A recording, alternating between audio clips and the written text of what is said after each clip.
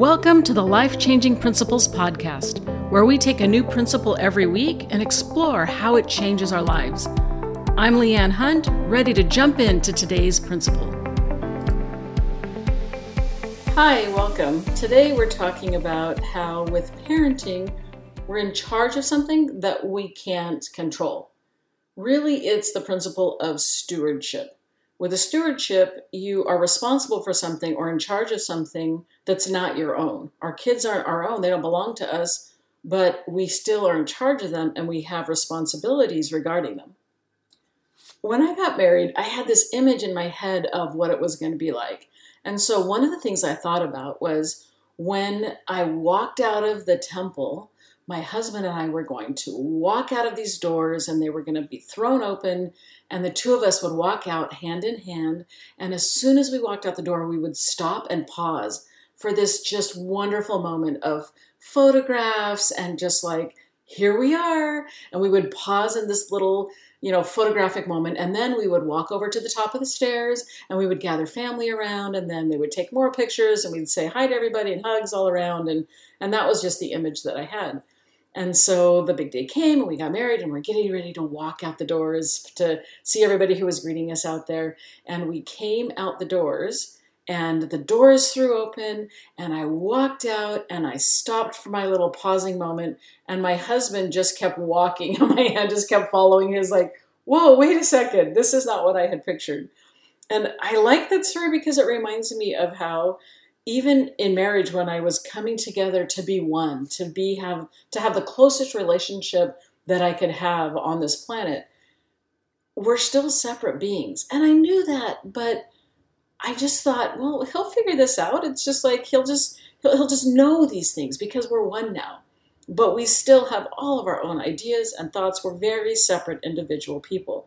It's the same with parenting. Our kids are separate from us. They are individual. When we think about the choices that we've made in our lives and the choices that we consider good for us, we want to pass that along to our kids. We want to shape our kids, to help them make good choices. And so we pass what worked for us onto them, but that might not be what works for them. And so then we're faced with this idea of how do you parent a kid knowing that they're going to make choices completely different than you?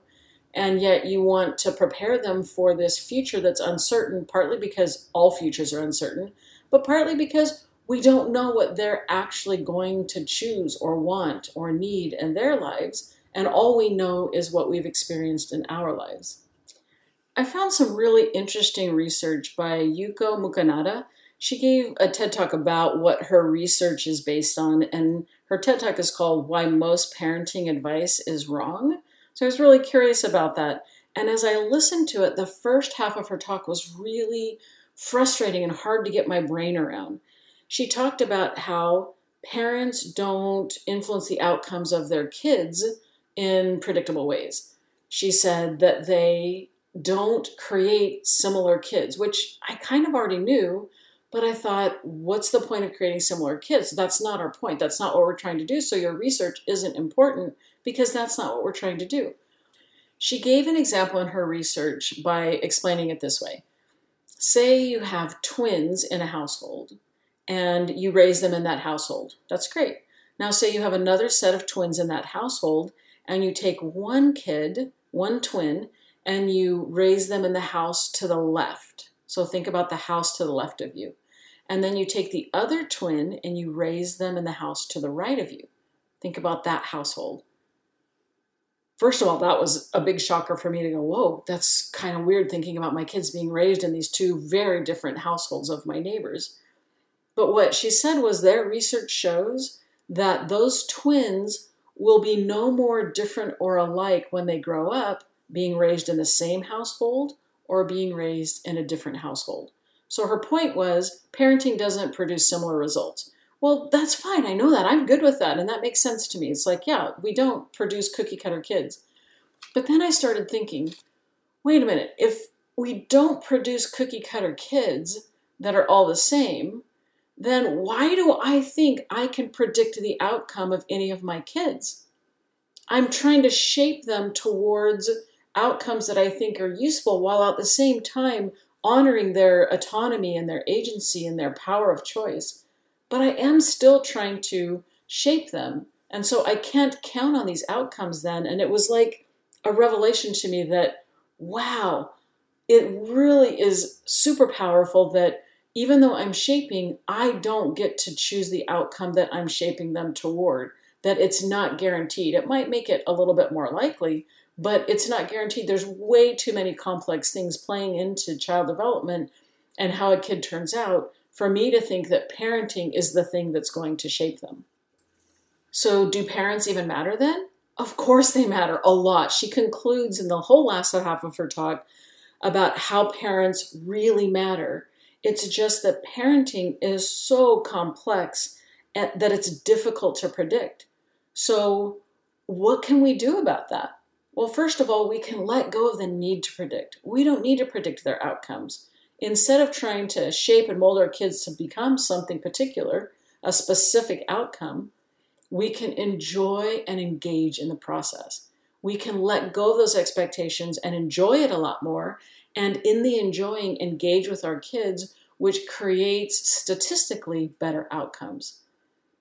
It's something that my daughter brought up to me, this idea about statistically, that has been helpful for her as a parent. She said she looks at parenting not as guaranteeing outcomes, but as a kind of a package of probabilities.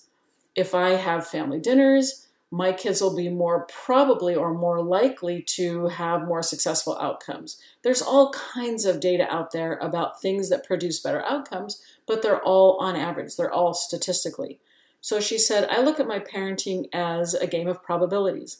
The things that I'm doing right now will make it more probable that my kids will have a multitude of good outcomes. And so that's what I'm going to do. I'm going to engage in the here and now. Sometimes it's hard to let go of the outcomes that we want for our kids. Some of those outcomes come in the form of checking different boxes as they grow up.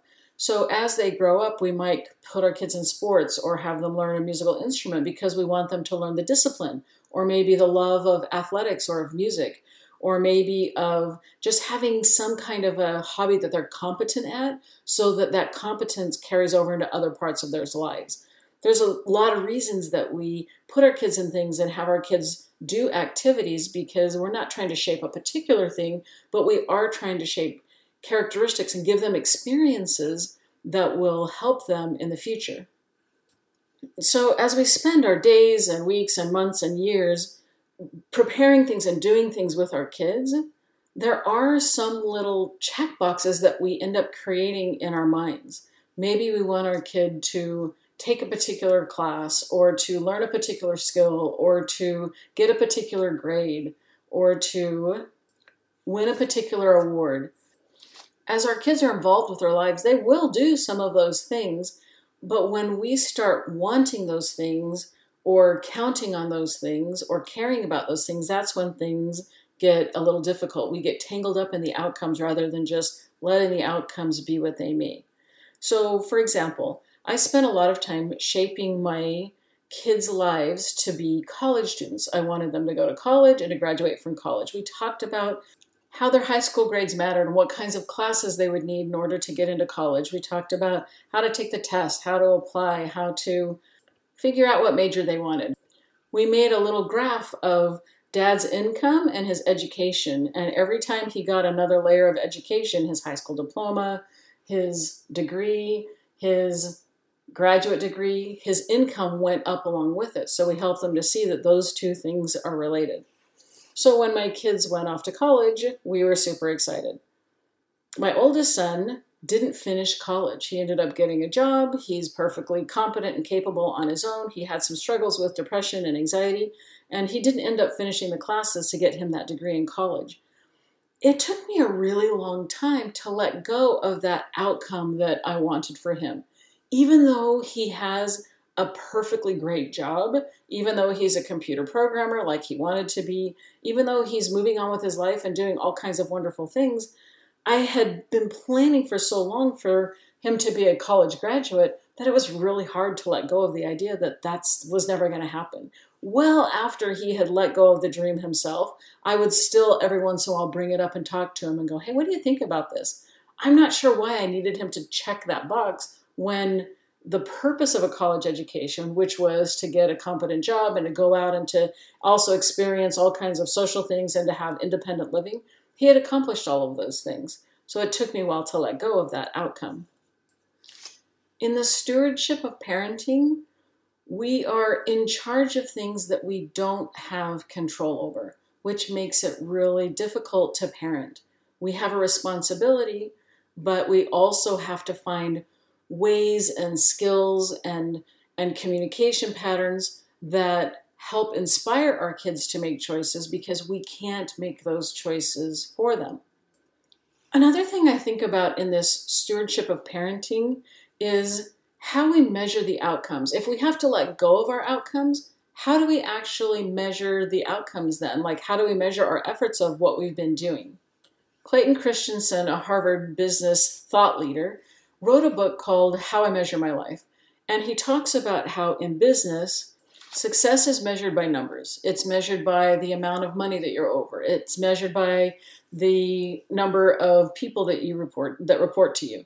And so a CEO is more important because he's over more money and he's over more people, whereas middle management is over fewer amounts of money and fewer people.